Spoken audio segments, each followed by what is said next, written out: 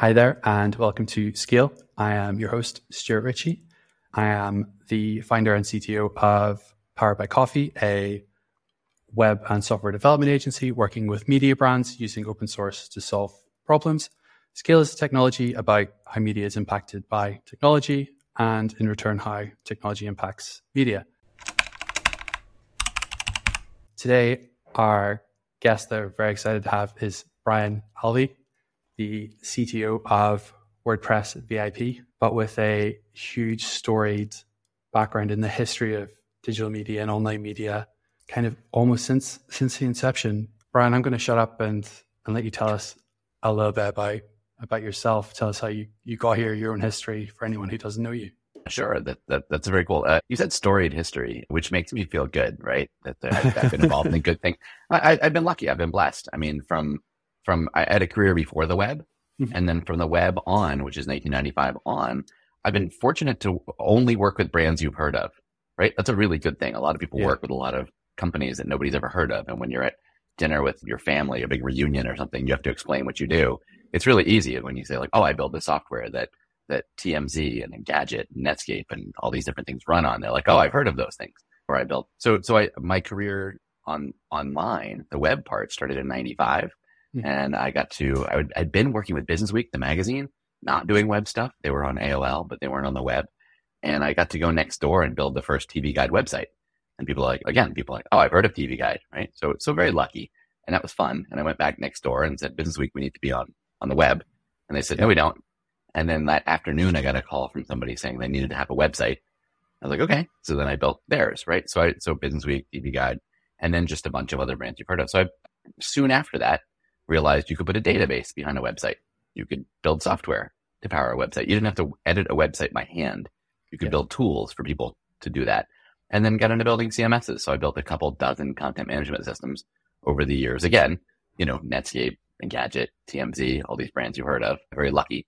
And then about a year and a half ago, so in 2023? So 2022, the beginning of that year, joined the WordPress company Automattic, right? I joined their enterprise division, which is called WordPress VIP. So I'm helping run this platform that, again, some of the largest brands on earth run on, either the White House's website or NBC and Al Jazeera and all these big, giant, cool media companies, Nexstar, all these things. So very big global brands that have a lot of traffic that are the biggest media companies or content marketers in the world. So that's what I do, CTO of that. Thanks. Awesome. And then just for anyone who's kind of like, maybe has like heard of WordPress VIP. I mean, obviously almost everyone listening will have heard of WordPress, but what is WordPress VIP? Yeah, so that's a very good question, because WordPress, of course, is the most popular content management system ever. It turns 20 this year, or just turned 20. So that's an incredible feat, right? Having built a couple dozen like dedicated CMSs for very specific brands, very specific businesses, very specific audiences, platforms, things like that. It's very hard to build something that works for everyone. And WordPress did a very good job of that because of the plugin architecture, because it was open source. So they've really built something that 43% of the web runs on. That's half the web. They could probably power the other half. So that's amazing. But that's something for everybody. And I like to say that sort of the rest of the company, we're in the enterprise part. So for bigger companies, bigger brands, high traffic, high volume of content, big editorial teams, right? These are the kinds of things we work with. The rest of them build all the other stuff. So the WordPress that you download, and you could build a 6-page dentist website on. Well, that's what WordPress does. That's great. Well, we do the part of it that's really for the biggest businesses. So if you have a very large amount of content, if you have, or it's a very important website. Actually, I love the name of your podcast, Scale, because the way I explain VIP to people is you build it. So you build your WordPress website. You build it, we scale it. So you bring us your craziest WordPress thing that's got the most tables or the most multi-sites or the most something, and you're having trouble scaling it yourself on Amazon or at some other company that has millions of customers. We have roughly 1,000 customers, but they're all giant brands you've heard of doing really hard, really important things. Yeah. So that's what WordPress VIP is. We are here to solve the enterprise things and to show you that WordPress actually can scale at the level of these giant companies that I mentioned. Awesome. It's one of the things we kind of come up against is like, oh, WordPress can't scale this and can't scale that. And I'm like, the some of the very biggest sites in the world are running WordPress, and it's a bit of a like message to people. And you'd be like, X, Y, and Z media brand has like 20 brands and 20 sites within those brands, and they're all running on probably one huge multi-site instance, and they're doing more traffic in a day than your app that you're worried about scaling has done in its entire existence. But anyway, we're not here to talk about WordPress, or particularly WordPress VIP. Your own background, having worked with so many media brands over time, you have been through a lot, and we have seen, and one of the things we talked about before was how do media brands start to grow and how do they iterate? And one of the things you brought up that I thought was really interesting was approaching them more like startups, like having a quick iteration cycle as they're small, like just doing something and seeing what sticks. So I would love to like dive into that a bit more. No, so it's funny because on podcasts, they're always like a trip back in time. Yeah. So we're not going to talk about like today, the things as they are, where things are kind of at scale, but how do you get to scale? Yeah. And it always starts from nothing, right? From 0 to 1 before you get to 60, right? Like you have a long way to go. And when I was building startups, creating companies, I didn't know a lot of the terms. I didn't know what an entrepreneur was. I didn't know that we were making a startup. I knew we were creating a company. I knew we were creating a business, but I didn't know those terms. I didn't know the rules. I was very lucky to have famous investors without really knowing what valuations were and what all the stuff that the world has learned from the Social Network movie or from Shark Tank or from any of these things that kind of explain the sport that I'm in. Startups is my sport, right? Yeah.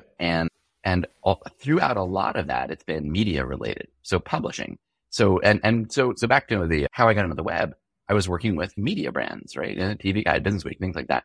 I was in one building next to another building, and Time Life was the one after that. So all these brands were on the same stretch of blocks in New York City, and people would just jump jobs between all of them, right? And so I had publishing in my blood. I had, print publishing, magazine art. I was a magazine art director for a while. I did a lot of desktop support. So I've always approached things in publishing and in media companies. So anyway, when you start one of those, you are very much like a startup. You are, struggling to get from 0 to 1. You're struggling to get your first customer, then your 10th customer, then on your way to 1,000th or millions of customers. And so the rules are all the same that they are if you're trying to launch an app like Uber or Yelp or something like that, or a magazine or a small, some kind of brand, a local news brand. Yep. So it's all the same rules. And you are, I'll actually tell you an interesting thing. So I co-created this website Engadget. It's like a long time ago now, 20, almost 20 years ago. And the person who started it was Peter Rojas. He was a journalist, and he had created a site called Gizmodo.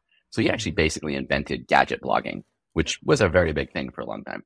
And you look at what those brands are now, Gizmodo and Engadget, and they're still around 20 years later. Mm-hmm. And like they're huge, and they have large teams, and they're very important, right? They make a lot of money, a lot of advertising revenue. But back when Peter was working on Gizmodo, I think he worked on Gizmodo for about a year and a half before we stole him away to create Engadget with him. And my part in that was I built the software that it all ran on. So I was always building these platforms, or oftentimes I came up with the names and the designs for a lot of our websites, all these other things, but not that one. He came up with the name, and his future wife came up with the logo and all this stuff, which they still have, the Engadget logo.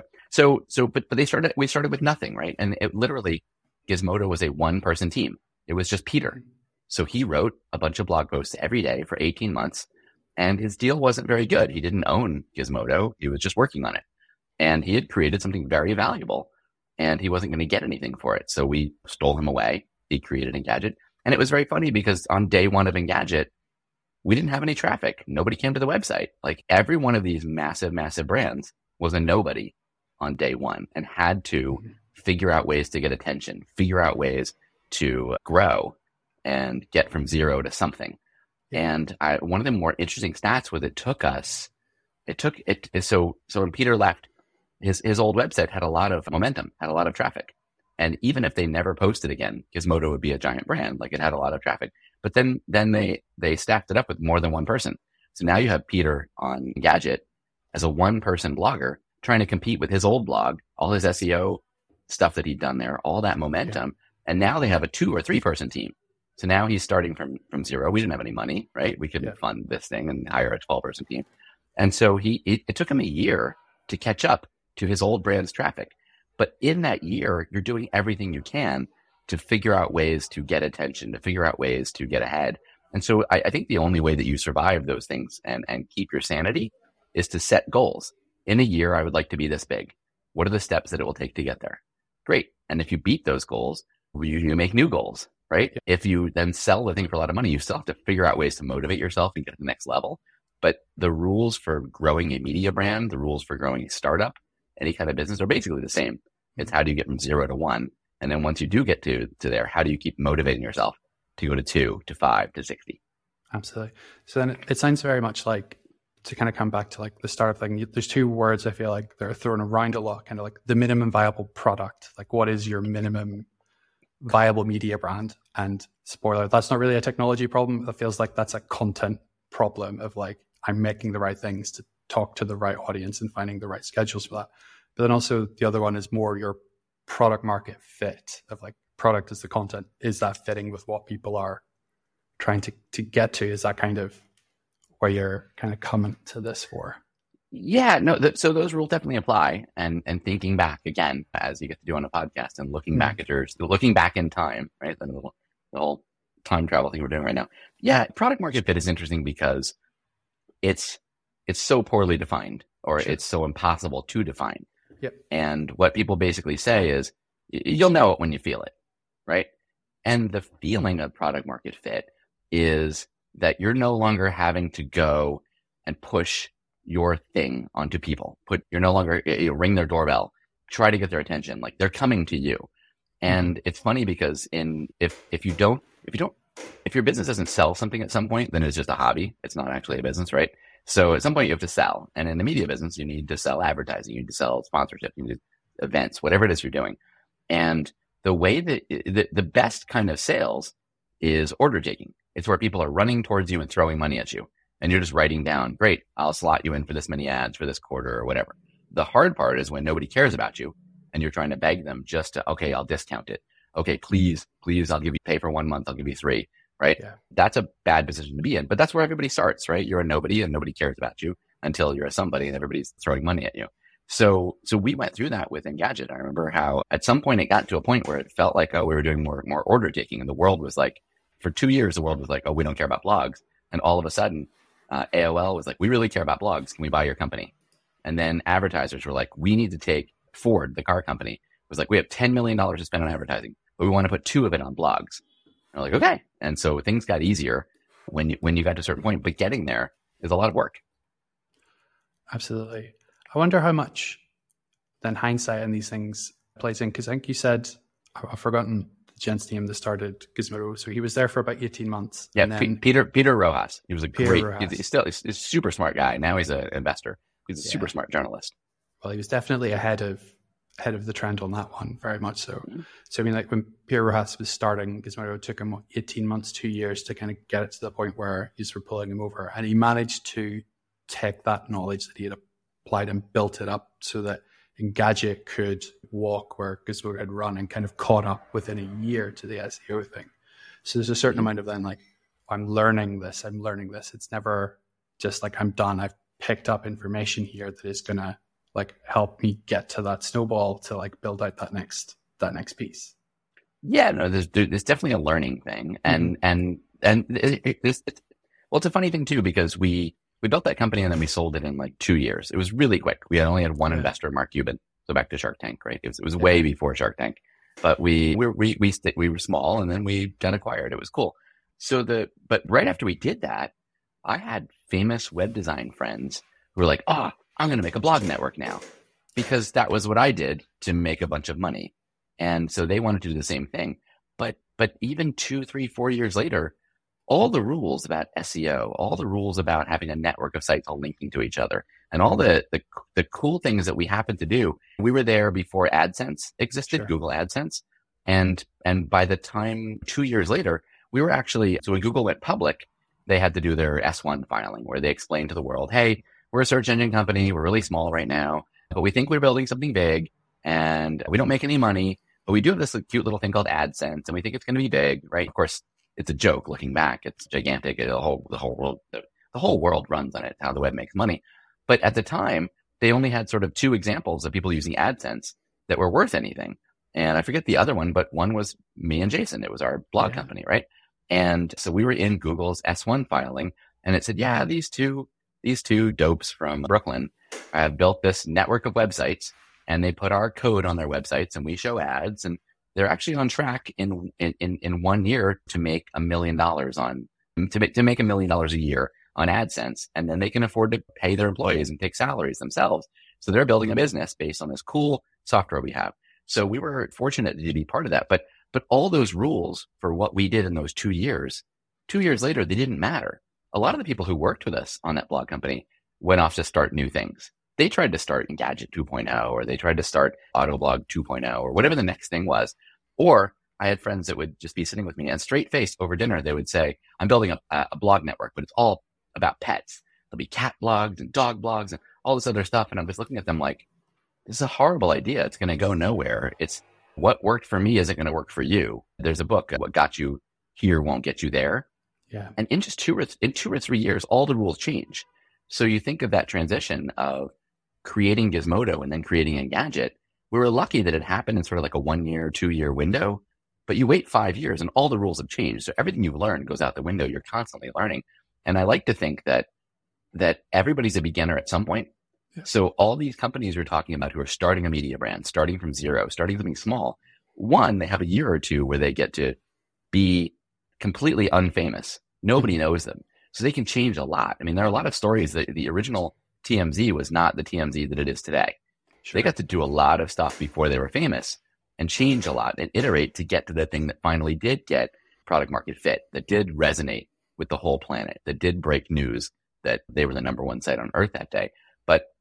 And I also think about at one point, we were taking publishing tools to brands a few years ago, and 6 or 8 years ago, all brands wanted to be publishers, right? So if you're Pepsi, you're not a soda company, you're a publisher, because Red Bull's a publisher. They're a media, everybody's a media company, right? IBM, McDonald's, they're all media companies, right? Harvard is a media company. Sure, right, whatever. I mean, they do have a book company, but everybody's doing that. And if you're doing that, you could be 100-year-old company like IBM, and you're a 0-year-old publisher. You're a 0-year-old media company. So everybody's a beginner at some point. Some people get to do it with a lot of money in the bank and tens of thousands of employees. And some people do it with nobody, sitting around at home on a laptop and start from zero. So it's back to the startup thing. The startup rules apply to all of this. Absolutely. So, I mean, let's look at that then. So if you were starting today, new media brand, or you're already a small media brand, so you've got like some level of traction, you're getting a few 1,000 page views a month, say, how do you think those people move the needle today in a world where we're looking more and more at increasing distrust of what people are reading online, the social platforms that we're used to build, the kind of intermediary media brands, so your BuzzFeeds and your Vices and things like that, those networks kind of slowly shutting down. What are good things you think for aspiring brand owners to be looking at today to try and start getting that little bit of traction? What do you think are? So that's a very broad question, I'm afraid. No, it is, but it's a fair one, right? Like what the market looked like when BuzzFeed launched 10 years ago or whatever it was is completely different than it is today, right? Yeah. And sometimes you have a window to do a certain kind of thing. So you have a 3, 4, 5 year window, and then past that, nobody may care about the thing that you're doing, right? That you, and the plan that you start with. They talk about this too, that no business plan survives first contact with customer, right? Yeah. Everybody has a plan, right? You go and you meet a customer, and then it all changes. So you can have plans; those don't matter. I actually tell you, thinking before about talking about these brands, you talk about MVP. You asked me about that before, and I didn't answer. So MVP is an interesting concept just because it means minimum viable product, get something out the door. And I can tell you that if you launch something, if you actually get something out the door and get an audience and get feedback from them, you've now beat 99% of the people who sit around saying, I have the perfect idea for a brand. It's got the best name. It's going to look like this. And it's got this very retro feel. It's very edgy. And the content is like, and you have this thing in your brain that you're describing. There's a really good book by Rick Rubin who produced like the Beastie Boys albums. And he's worked with a bunch of different like rap stars, metal stars, and it's all about creativity. And he talks a lot about just get the thing out the door. Take the thing in the moment. Don't spend 10 years working on your album. Spend 6 months, just get it out the door. And he makes a really good case that when you're being creative, one, you have to, if you don't get this thing you're working on out, then you don't have room for the universe to give you that next thing, right? Like until you have this baby, you can't make another baby. It literally is like, you can't do it. So get the thing out the door. So I look at this sort of MVP thing, and I think if you ship something at all, you're now better than 99% of the people who sit around a coffee shop talking about the amazing idea they have, and they're never going to ship it. So that's step one. Yeah. Then once you get it out there, you have to iterate, you have to get the feedback, you have to make it better and grow. But it's again, like all the rules go back to startup rules, like growing a business and learning. So then you think of, okay, how would I build you asked, how do I build a media brand? So how would I build a blog network today? Well, first off, you wouldn't build a blog network. Some people think, oh, the new version of that is a whole bunch of Twitter accounts, or the Gary Vaynerchuk's company, Gallery Media. They have a bunch of Instagram sites, right? So they kind of have a modern magazine network, the same way that Condé Nast or Hearst or Penske, which owns Rolling Stone and all these other things and runs on WordPress VIP, all these great titles, Variety and stuff. Those magazine companies with 30, 40 brands were what we based our blog company on. We'll have a brand on that. We'll have one site that talks about cars, one that talks about gadgets, one that talks about parenting and babies and stuff, one on luxury things. So all of those things today, if you're Gallery Media, you think, oh, I just have to go to Instagram and get like Instagram.com/drinks, Instagram.com/cars. And they have all those things. So they basically have this really interesting magazine network that has no magazines and has a very small team doing things, and they run an interesting business. So is that what you do? Or if you're building on someone else's platform, is that a terrible idea, right? The good thing about building on someone else's platform, hitching yourself to Facebook or to Twitter when it was young or whatever, or TikTok, is you get a lot of exposure, right? YouTube, you get a lot of exposure.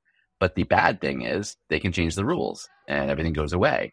So I think there's a case for building something on your own, but the rules for how you get attention today are not the same as they were 3 years ago, and certainly not what they were 20 years ago.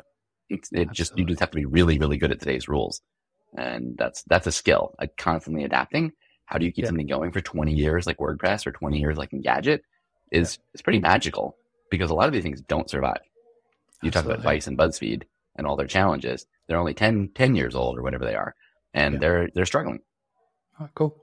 Absolutely. But I think then the next, I suppose, jump on from that is the not being afraid to change what you're doing and not being afraid to iterate. Just because you have gone down a route does not mean that you are then precluded from another route. Thinking kind of more recently around, say, business model ways, like Time.com had no paywall for a long time. Then there was a paywall, and it's had a paywall for 10 years or so. And now that paywall has come back down as they try to give more exposure to the content or whatever, give more space for ads. Mm-hmm. I feel like that's an important thing too, of like people get stuck in like, this is how we monetize and this is the model, rather than the ability to change and move and migrate. So not getting tied to the platform either, like YouTube, for example. Right. Does that make sense? Yeah. It does make sense. So why do you think people are resistant to change? Why do you think if I don't have a paywall and I add one, 10 years later, I've got a paywall, and now I'm thinking, gosh, I want to take the paywall away. What do you think is the thing that stops people from doing that at Time that are working on this? I think that there are a lot of people with entrenched interests that, I mean, I don't know what the tenure of someone at Time is to be like, who decided that goes up? So they don't want to like admit that they were wrong necessarily at the time.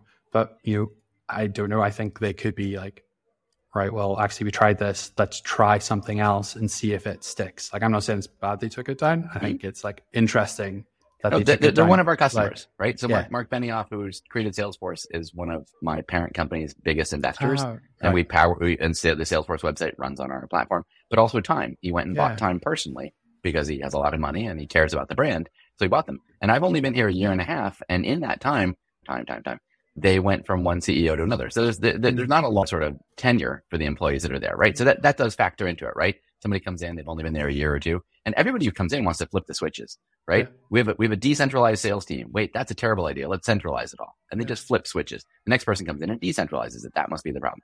But anyway, when you're doing that, the hesitation for something like that is this sort of fear of embarrassment. We made a promise to the world that our content is so important that it's worth paying for. And now we have to go out and tell the world, hey, we changed our mind. And people get into this, they just get stuck in fear, right? And they're worried about what people are going to think, what people are going to say, that promise that they made, and they're going back on it. And the dumb thing is people don't remember any of this. Who cares? Like how much brain power or time do I have in my life to think about what Time Magazine did or didn't do for a payroll? Like nobody cares. Media journalists care, but my God, if you work in media, don't read media journalists because it's just it's a little echo chamber, and it's going to drive you nuts. So you can make lots of changes. If you're a medium.com and you're on your 7th or 8th business model, okay, people remember that you're like a roller coaster. You keep changing things. Maybe it feels like you don't know what you're doing, but if your time, like you still have the room to experiment. And if you can defend why you're making a change, then you're good. But people aren't going to remember 2 weeks later, 2 years later. Like, just do it. Also, people will hesitate because they think, well, I can't try this other thing because I just don't have enough people or enough resources or enough whatever. If it's important, try it. You don't have to, back to the minimum viable product, right? You don't have to do a $2 million project to do that. Do a 2-week project to do that, or a 2 months project to do that. Any good business should be built to be making experiments all the time.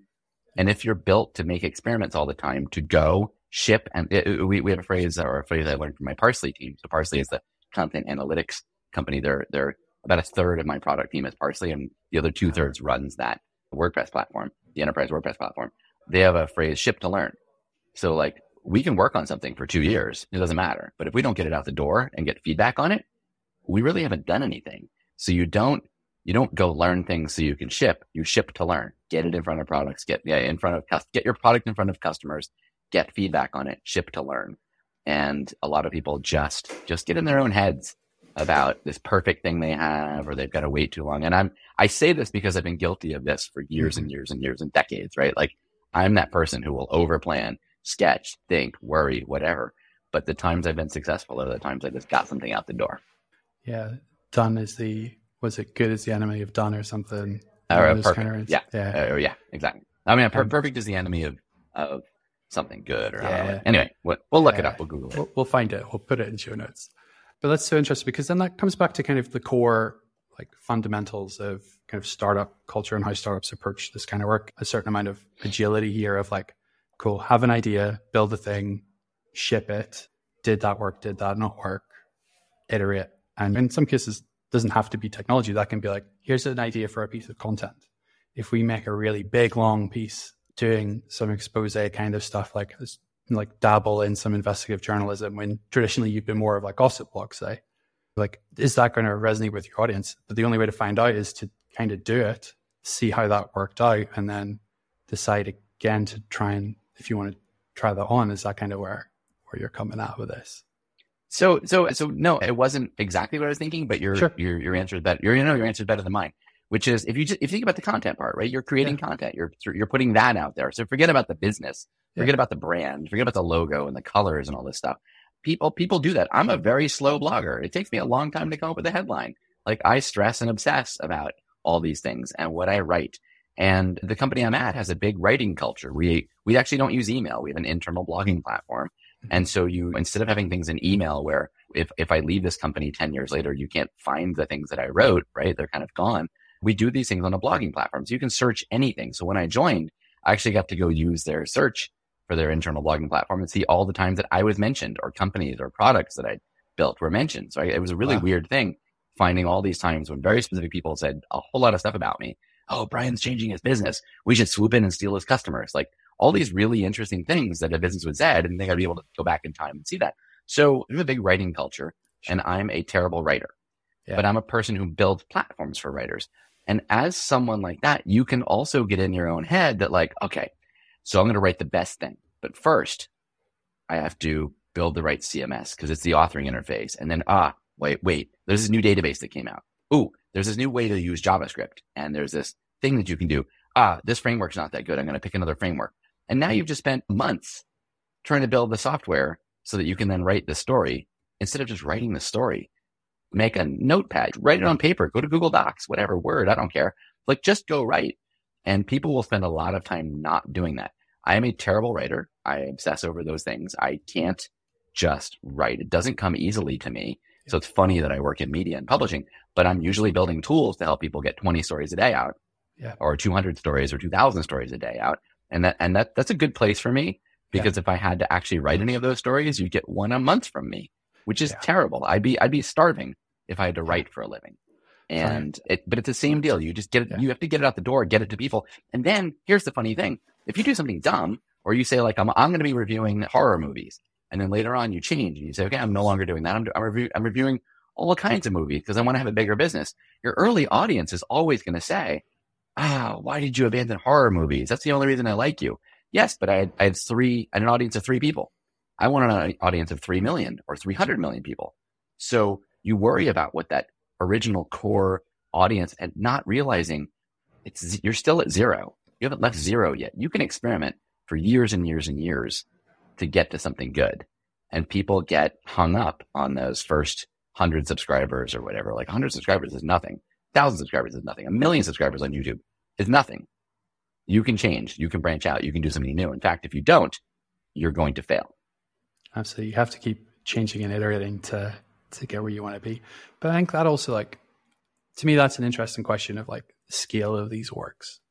Like, what is the ideal scale of these things? Because I feel like I'm personally more attracted to like niche publications, and I'm like, oh, they cover this one thing like really well. So your horror movie example of like, yeah, cool. I want to like know what these people like work at and like what they think, and I resonate perhaps more with their view. And there'll be another, like say a video game site where I'm like, yeah, I resonate with like this small group of people. But obviously those aren't like huge businesses, but they get enough traffic to do what they want to do. Whereas you then have these groups that go broader and broader and broader to the point where they lose their voice, and they lose as much of the reason anyone was paying attention to them other than they have a brand that represents. And I don't know where the right slot in that is. And obviously that'll vary per person and per company, but are these brands getting too big? Like there is too many moving parts, too much overhead between the product, the content, and the readers? Or I don't know where I'm going with that. It's just an interesting. No. I get your question. So your question is actually about scale, right? So great name for a podcast, right? So it's about scale. And there's a derogatory term in startups in Silicon Valley, right? Mm-hmm. My sport, which is a lifestyle business. So there are 2 kinds of businesses you can have. You can have one. And so when Jason and I set out to make that blog network back in 2003, we were not thinking of it as like a lottery ticket. We're going to buy mansions or whatever, like this thing. We literally sat down at a New York Knicks basketball game, and we talked about 20 different ideas we could do. And then we thought about this one. We said, it sounds a little bit like About.com. Back then it was called a mining company, or maybe they were already About.com. They'd just been bought by the New York Times for like $400 million. And we were like, oh, what if we could build a network of websites, each run by, which is now like what Reddit has, or now what all of these other things have. But back in the day, it was, there'll be one on dogs, there'll be one topic on HTML, there'll be one topic on cars, whatever it is. Yeah. And so he and I sat there and calculated what would it take for the 2 of us to be able to make, I don't know, $200,000 a year. Like we would be rich if we could make $200,000 a year. We'd be fantastic. So what would it take to put together? And we thought it would be like 200 sites, and it turned out the answer was like 35. It's trying to find that line.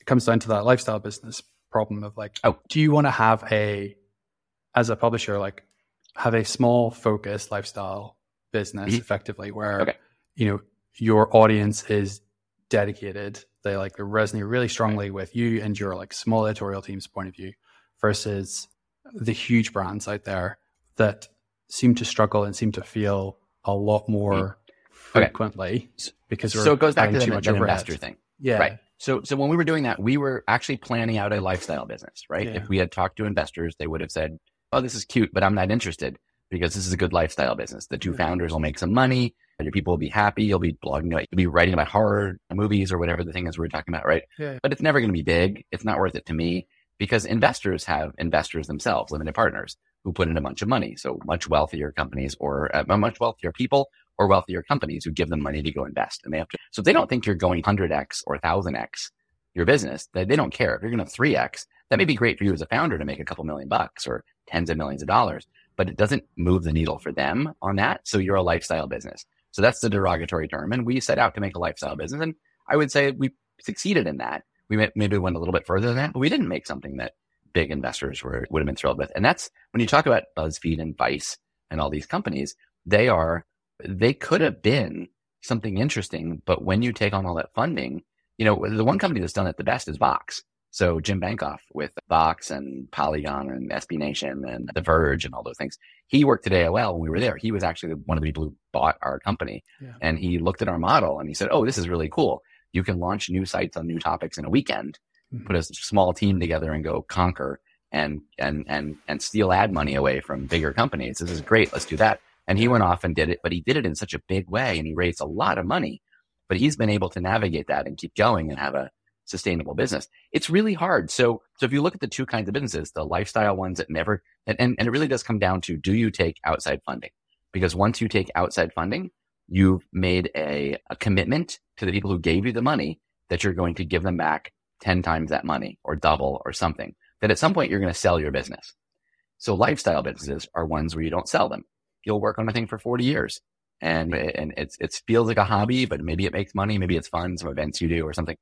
But once you take investor money, whether you're a startup or a media company, you've now agreed that at some point you're going to sell your business, no matter how much you love it, no matter how much you don't have another idea in you, and you're going to regret selling your business because the only good idea you ever had, it's the only space you care about, right? If you sell your horror movie website, you really love horror movies. You still want to write about horror movies. Now you want to start a second horror movie website and compete with the one you made. That's a terrible way to live. So those businesses that are the lifestyle ones versus the ones that have this pressure to scale, in the scaling group, you only hear about the successes really. Well, you hear about the failures too, but the reason you think that that's a good way to go is because, oh, so-and-so built this thing and then they sold it and they got a mansion or they got a boat or whatever. I don't know. Or they got to put their kids through college. That's neat, but that's not the norm. That's like 1%, 2%, 3% if you're lucky. So you look at the BuzzFeeds and the Vices and all these, there's a bunch of other ones all from that era that are struggling. They took on a lot of money. They have a lot of pressure. They were really good at doing a thing for that year or that window of 3 to 5 years. But now it's 10, 15, 20 years later, and there's a lot of pressure on them. And investors don't like something that goes on for that long. Each of their funds has a 10-year window. After 10 years, like I had a conversation with an investor one time where we were the last thing they invested in from their first fund. And it had been a bunch of years, and they sat and it sat me down. And they're like, look, a couple of the companies from that fund have gotten really big and exited and gave us our money, made us a lot of money. All the rest of those companies except you had the decency to go out of business. I was like, what? You're upset that I'm like making money? No, I had a lifestyle business. We were making a couple $1,000,000 a year. We had a big team. We were growing, but we weren't doing what they wanted. And they either want you to get really big quickly or just shut it down so they don't have to think about you anymore. That's very hurtful to tell you that I hate your business that I've invested in. I'd like you to shut it down because it bugs me to have to think about you. Yeah. I like my business. I'm making money. I'm having fun. Yeah. So there's a big wall, and that wall is, did I take investment money or not? And that dictates how you're going to do. And it's very hard to scale something and be at that 1% of the ones that are scaling and exit and make the investors happy. And then once you do, you sold your favorite thing you ever built and now you're miserable. So that's a terrible thing. So anyway, it's good to have a lifestyle business. It's great if you can do that, right? But everybody who does that is like, they want to go to the next level. Now I want to get a TV show. Now I want to get onto such and such. Now I want a Sirius XM show. You always have that. Now I want to publish a book about horror movies, right? You always have that next thing you want to do. As long as it fits in, that's great. But some of those things that you kind of, rush to go do aren't healthy for you. Absolutely. First off, let's gross that investor said that to you. I'd be very upset if someone said that to me. So I'm sorry. I was really upset in the moment, but 2 weeks later, I was like, I'm the biggest investor in this business. He doesn't like this. There must be a reason. Yeah. And we ended up pivoting and doing something really cool. But it was very hurtful that day, and it kind of broke my brain. He was really upset that we were making $6 million a year and on a small team, but we weren't doing what he wanted us to do. It was funny. So just for those kind of like groups that are interested in kind of like getting up and getting started, to recap, I suppose, is that kind of approach this kind of as the startup model. get something launched rather than sitting on it forever and ever, and you're already ahead of 90% of people that are there. Try things, see what sticks, try different kinds of content, try different kinds of business models. Learn to kill your darlings. Just because you had a paywall doesn't mean you need to have it going forward. And just because you didn't have a paywall doesn't mean there shouldn't be one in the future. Seems like donation or any other model.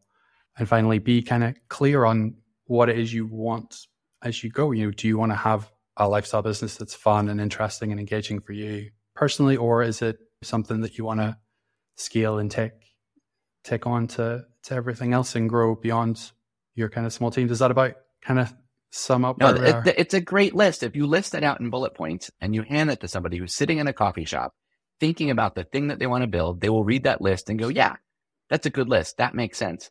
And they will still not ever ship anything, because once you ship it, it's no longer the perfect thing in your head. That Rick Rubin book, he talks about the demo that you make for a song versus the actual song you make. And he says demos they're actually really bad for you, because when you listen to it, you're like, it's got to be like this, and your drummer's not doing it right, and the bass part doesn't sound right. And I have this thing in my head for the strings, and like nobody can quite get that version that's in your head, the perfect demo version in your head, out into the real world. It's very hard to do. And one of the ways to do it is like, get rid of this, hide the demo, don't listen to it again.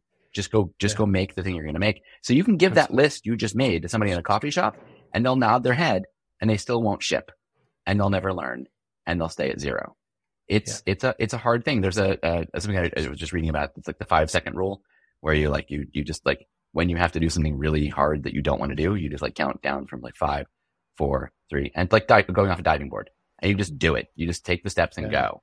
And so this 5-second rule thing is really interesting. You don't need to read the book because it's literally in the title. It's the 5-second rule. But you just got to do it. You've got to start, and you can hand that list you just made to somebody in the coffee shop, and they will still sit there. And a month later, they haven't shipped. And that's the 99%. There's a really interesting like corollary to that with podcasts, where like everyone has an idea for a podcast. If you get the first one out, you're already like ahead of 50% of people that have ever had Instead of waiting on the perfect theme song or the right software, right? Like again, you can wait a long time to start something. And if you get to like 3 episodes, you have shipped more episodes than 95% of the podcasts listed in the iTunes directory. And if you make it to 10, you're in like the top 99.5. Something weird like that. It's just try and build that momentum. But awesome. And then and you're still at zero. You're still a nobody. And you can still experiment. But you're trying.